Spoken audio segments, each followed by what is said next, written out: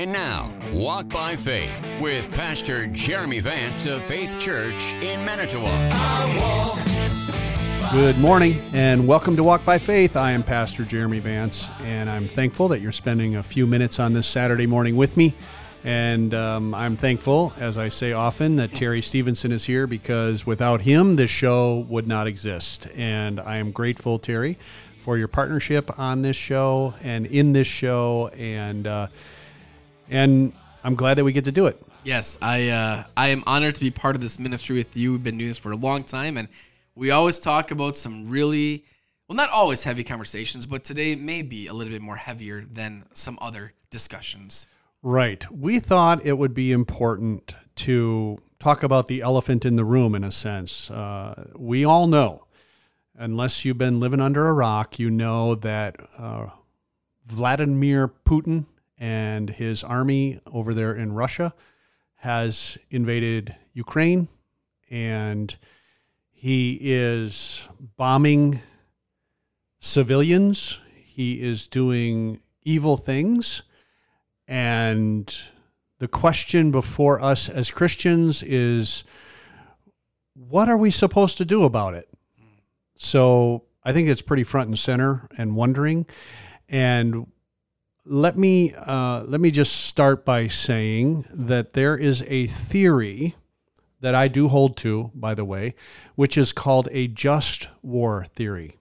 And just means justice, that you're standing up for that which is just. Now, let me give a good definition of just war theory.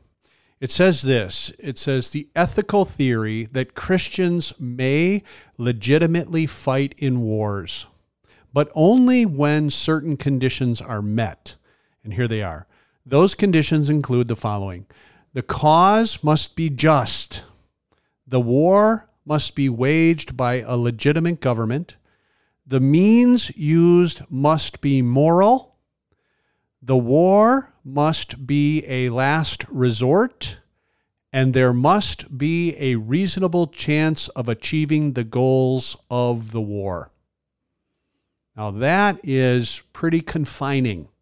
We don't just kind of go off and start bombing somebody or start shooting planes out of the air just because, that's not right for them to do that.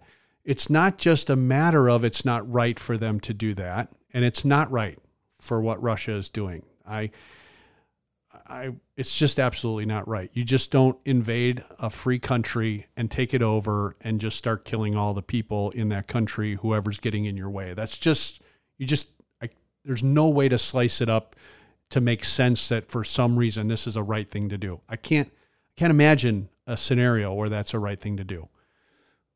The Bible does talk about war. Matter of fact, the Old Testament is filled with war, right? I mean, even the book of Ecclesiastes, who Solomon wrote under the inspiration of the Holy Spirit and is known as the wisest man to ever live, he does say a time to love, a time to hate, a time for war, and a time for peace. That's Ecclesiastes 3 and verse 8.